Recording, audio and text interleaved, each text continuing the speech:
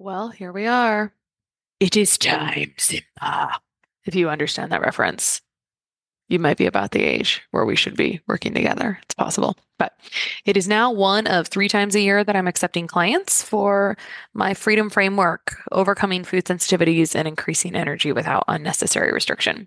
My goal for my one-on-one clients is to take them through frameworks and explore tools for achieving 50, 80, 90% of their goals in just a few months and show them how to continue to heal on their own so they don't need me anymore.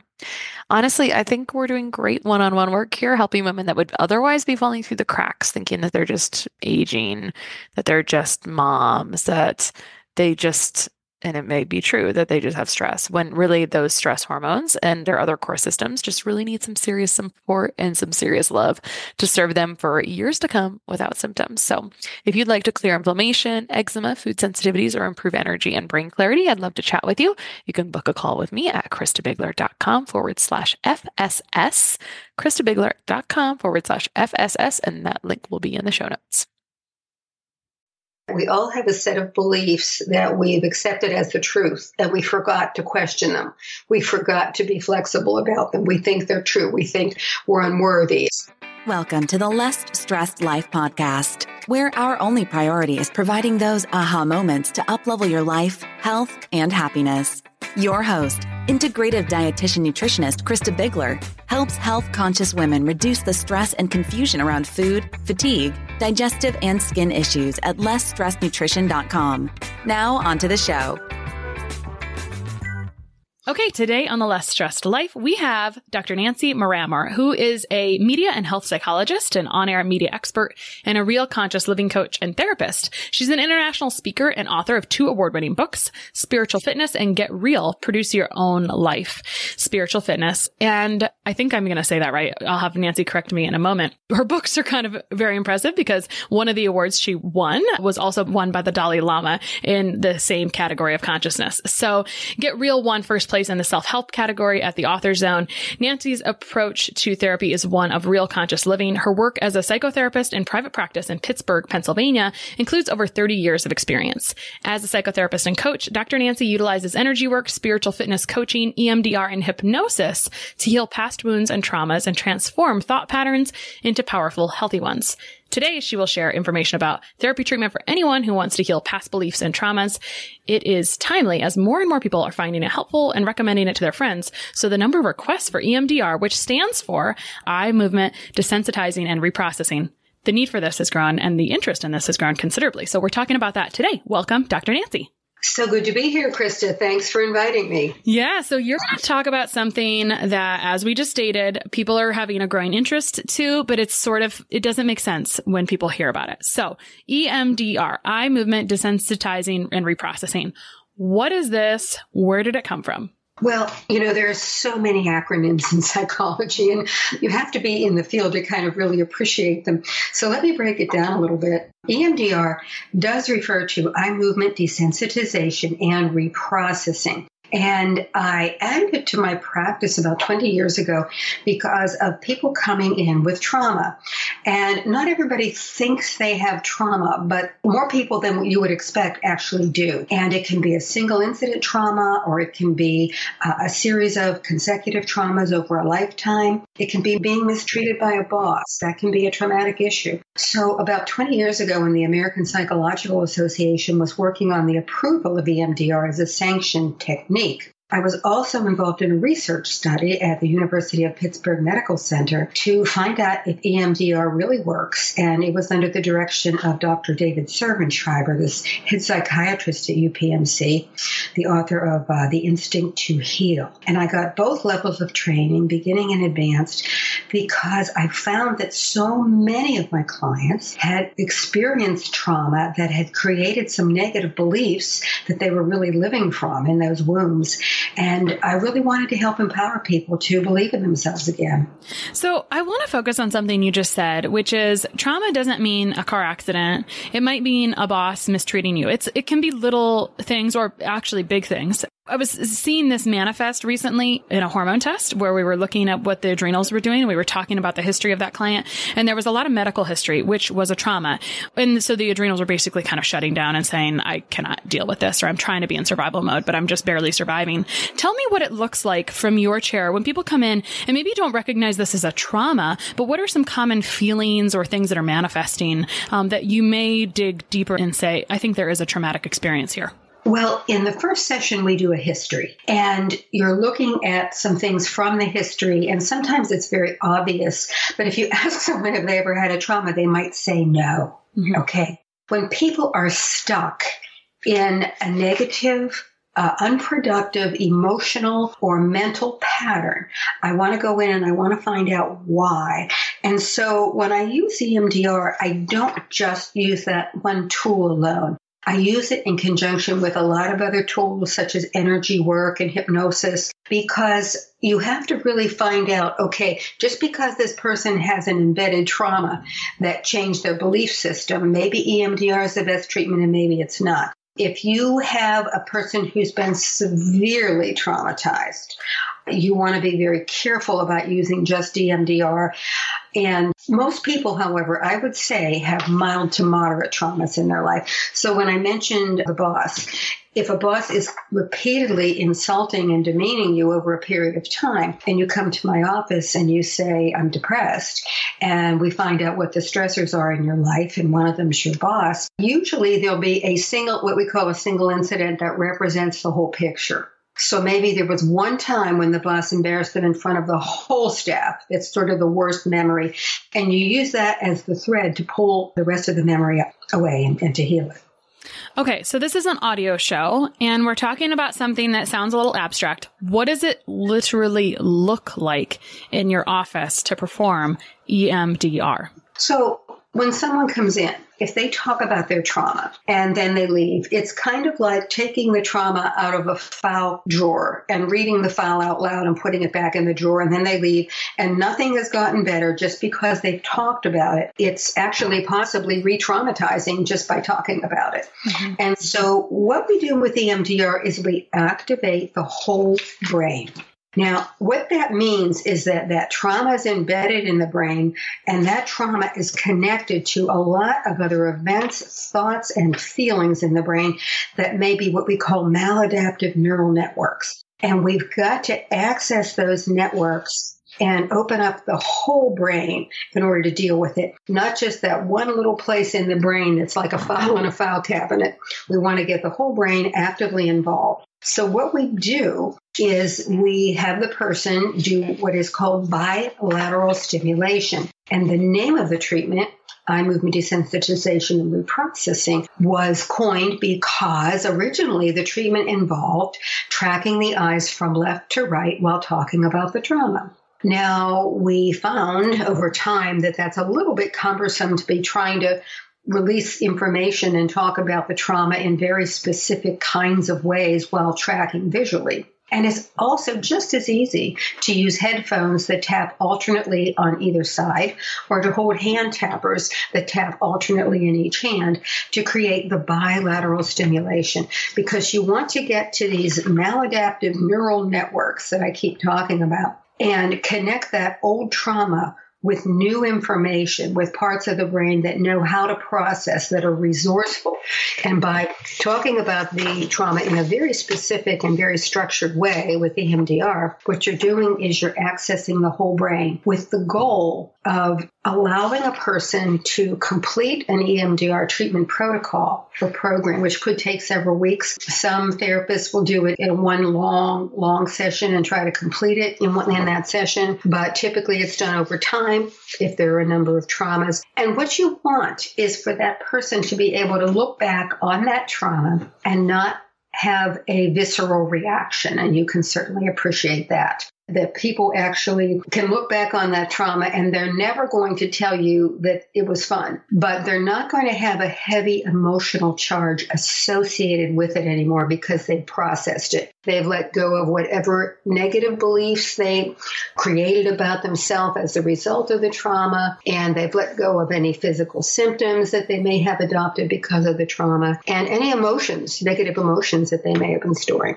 I have some thoughts about this, but you just said something I wanted to poke at, which was they may heal any physical symptoms that they have because of the trauma. Can you give us an example? Yes. So during an EMDR treatment, someone may experience physical symptoms that were or were not there before the treatment session began. And that is the body saying, hey, I'm storing this emotion here.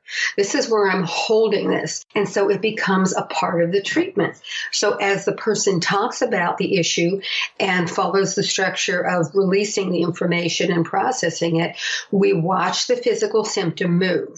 Now, move means it may get better before it gets worse, but as they continue talking, it will most likely improve and release and disappear potentially within the context of the treatment as the mental and emotional patterns are released.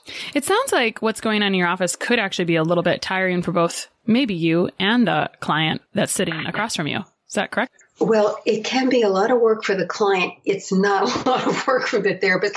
It's actually the least amount of work that I do on any given day in my office because of the amount of time that the client is holding the tappers, wearing the headphones, following the protocol, releasing the information.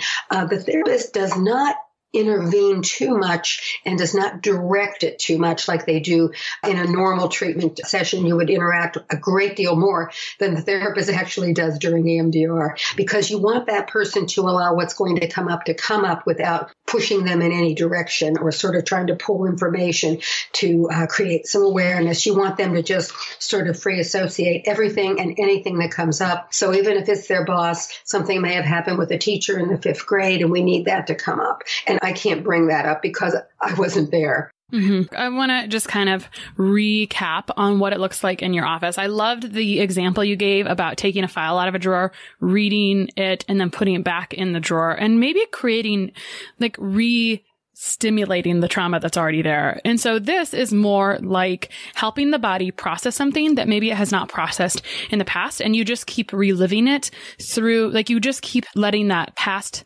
in your history, maybe the way something your dad always said to you or something that happened at school, and you're letting it manifest in your current relationships. It's helping you process it in a different way. And how that actually looks is you talking about it, you digging deep, talking more about that. And then the therapist is over there and there's a few options. So you can either hold these two devices that kind of buzz in either hand, right? Or you can have headphones on and you can get sounds in either headphone. And so it's supposed to like stimulate either side, or the visual tracking, which it doesn't make perfect sense to me. It sounds like that would be very complicated, as you kind of said. And so maybe it's not very used as much anymore. So you're stimulating either side of the brain to try to help stimulate the whole brain and allow your body to process that past history or trauma. Is that on point?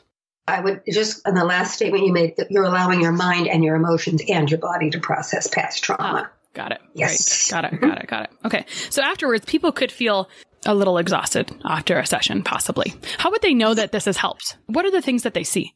Well, we rate the level of disturbance in a couple of different ways. We rate the thoughts, we rate the emotions, we rate the body sensations, and then we go through a treatment, one session. And one session, the first session may actually increase those ratings that we give to those parts of ourselves until they start to go down. As you bring things up, it's like taking a software that's on a computer and beginning the delete process. Okay. Sometimes that stalls your computer while you're deleting something that's really old that got stuck on there and you didn't even know it was on there. It's like a virus in the subconscious. And what you're doing is deleting. And it takes time. So you know that you're getting better when those levels of intensity of disturbance go down and you as the client rate them as getting smaller and smaller and smaller until you can think about that trauma without an emotional response. As I said, you will never assess the incident as positive unless, of course, there was a silver lining, which is often the case. But you won't get disturbed to think about it, and you'll be able to think about it and talk about it without having biological symptoms or emotional responses. Cool. And you won't fall back into the old belief that it created. Yeah. So people have these self-limiting or negative beliefs because of the past trauma, right? And so now they can create a new belief that's not negative. Yes, because after you sort of clean out the old software, you put in some new software, which is a specific positive set of thoughts and feelings that relate to this trauma that are usually somewhat of the opposite. What is it that you want to install in your computer? How do you want to feel? What do you want to believe about yourself? And then that's the final part of the treatment where you say, we've cleaned out the old business. Now we have to install something new. So when the client is talking about the history and digging deeper and kind of looking, just talking through that, are you stimulating the tappers or the sounds in the headphones at what you think is the appropriate time? Yes. Yes, you're watching a person's breath pattern. You're watching the client's level of eye activity. Even if their eyes are closed, you're watching the eye movement, and you're sort of assessing when things are coming to a good point to stop and say, okay, what's coming up? What came up? Where did you get to during that particular time period? And then they tell you, and then you go back in, continue to stimulate with the tappers or the headphones. Okay. So you've been using this for a long time. 20 years is quite a while, a lot of experience. So on average, sometimes this takes a few sessions, sometimes it takes longer. Do you have some stories or a couple success stories that you can share with us of some things that you've seen as a result of using EMDR in your practice? Well, without using specific case studies, because of course that's confidential. What I can say is that I had one client, and I'll mention this because I think you would really appreciate it, Krista. I had a client who processed her entire trauma through the body while we were using the headphones at the time. She would experience a physical symptom, and then she would talk about it, and then the symptom would change, and then it would move to another place in the body. And the body was actually doing the whole process for her. She was a very kinesthetically oriented person, and so that was what really was happening for her. Everything must have been stored for her in the brain-body connection. So that was fascinating, and that was the single client. But otherwise, clients will begin specific stories. I have to be very careful about specific stories because of confidentiality. But what happens is that people come in and they will discover, okay, this is a specific thing my mother said to me when I was 2, and I remember it, and I still remember it, and I want to release it, and I don't want my life to be running from this 2-year-old. What happens is, at whatever age the emotion or the trauma gets stuck, you kind of get sort of frozen there. The emotional maturity doesn't move on in certain ways beyond that time of trauma. And so we went back and addressed her 2-year-old. And of course, her 45-year-old was helping the 2-year-old process, which was a beautiful thing when you get the current self and the past traumatized self working together. And so after EMDR, I may continue to check on the mind body to see if there's anything stored by using energy work or hypnosis. So it's not just a one-stop shopping. I don't usually do only EMDR with anyone. Well, that leads me to my next question, which is there's a few tools in your toolbox. And one thing I would love you to explain is you note that your approach to therapy is real conscious living. What does that mean? What that means is that we're all walking around in a trance. The famous Milton Erickson, who was the founder of modern hypnosis, said life is consecutive hypnosis. And what he meant by that is that we all have a set of beliefs that we've accepted as the truth, and we forgot to question them. We forgot to be flexible about them. We think they're true. We think we're unworthy. For a narcissist, you think you're more deserving than someone else. And people live from these what we call hypnotic trances because somehow, somewhere along the course of your life, certain things happened that brought these beliefs to mind or these emotions into the body, and you adopted them as the truth. And so when I use hypnosis, what I'm doing is saying, is that really true? Is that really serving you? Is that really accurate? And breaking illusions. So real conscious living is about living in the moment, in the truth, not in something you brought to it, not in a previous assessment, not in some idea you have about it or a judgment you have about it. It's really being present to what's going on. And I apply it a great deal in my work with media, which I've done over the course of my career because, media is sort of this wonderful illusion that we create when we go to the movies, and we love that. But we're really unwrapping and unwinding that now because even in fairy tales, we're having more empowered women. Mm-hmm. So tell me about when you think hypnosis, when do you use hypnosis most in practice? We talked a bit about EMDR and we won't talk a lot about hypnosis, but I just want to talk about some of the other tools in the toolbox. People may have positive or negative connotations about that. What do you think it's useful for? Well, hypnosis is not what people think it is. You can have what is called post-hypnotic suggestion, where someone tells you, the next time you want to smoke a cigarette, you're going to do something else instead. That's a very simple form of hypnosis. What we do is we go back into the belief system and we say to the brain, what we do is we remind the brain how resourceful it is and how it forgot that. So if somebody comes in and says, my life has been ruined and I'm constantly depressed because of what happened to me when I was 12, that's a belief that has become the truth for them. And so by using hypnosis, we remind their brain how many possibilities there are, how many options there are, how many ways there are to solve problems. And we empower the brain to do what it needs to do without telling the client what they need, just reminding their brain, hey, you can solve this, you can fix this. And it might occur today and you might dream about it, or you might talk to somebody tomorrow that gives you the answer. You're opening up the client's resources so that they take back their power, really, is what all of these therapies are about, is taking back your power. Yeah. So lastly, your book, Spiritual Fitness. Tell me what spiritual fitness is. Spiritual fitness is a life that is spirit driven. So, we get so busy. We're career driven. We're family driven. We're health driven. And spiritual fitness is about saying, well, I'm spiritually driven. That's the core. That's my soul. That's my core. So if I'm spiritually driven and I know who I am spiritually, how my spirituality expresses itself or is felt, then how does that impact my family and my career and my health and my daily schedule? And it's sort of operating from the core as opposed to operating from the outside in. That would be a good summary. Mm-hmm. So, Dr. Nancy, thanks so much for talking to us about EMDR, which is not a one-stop shop, but it's really it's a tool for someone to process deep pains, traumas, hurts that are manifesting in their life now and creating issues, untrue things, the things that are just not beneficial to their current and future life. It's something that I keep hearing more and more about. I have some clients come to me and say it was totally life-changing, and it's something I want to be able to refer people to if something that we feel like can be helpful to them. And I'm sure it can be helpful to anyone. So where can people find you online? Well, my website is www.realconsciousliving.com.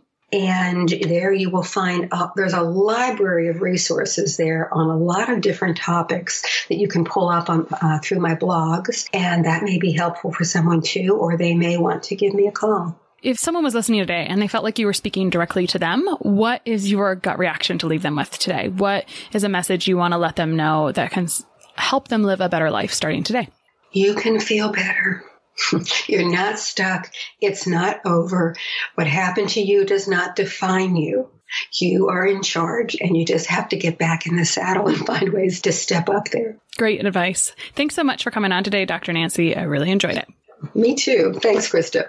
One of the best gifts you could give us at The Less Stressed Life is your feedback. We are paid in podcast reviews. If you enjoyed this or any other episode, please leave us a review. In the iTunes store or from your podcast app, just search for Less Stressed Life as if you're not already subscribed. Click on the banana face image, scroll to the bottom where it shows the text of other reviews, and write a review. While you're there, hey, make sure you hit subscribe. For Android or Stitcher users, you gotta go to the desktop site and search for Less Stressed Life, and then scroll down to leave a review. Stitcher doesn't load Apple reviews on their site, so if you want, you can leave a review in both places. Your feedback means a lot to the success of the show. Thanks so much for taking the time to do that. You rock.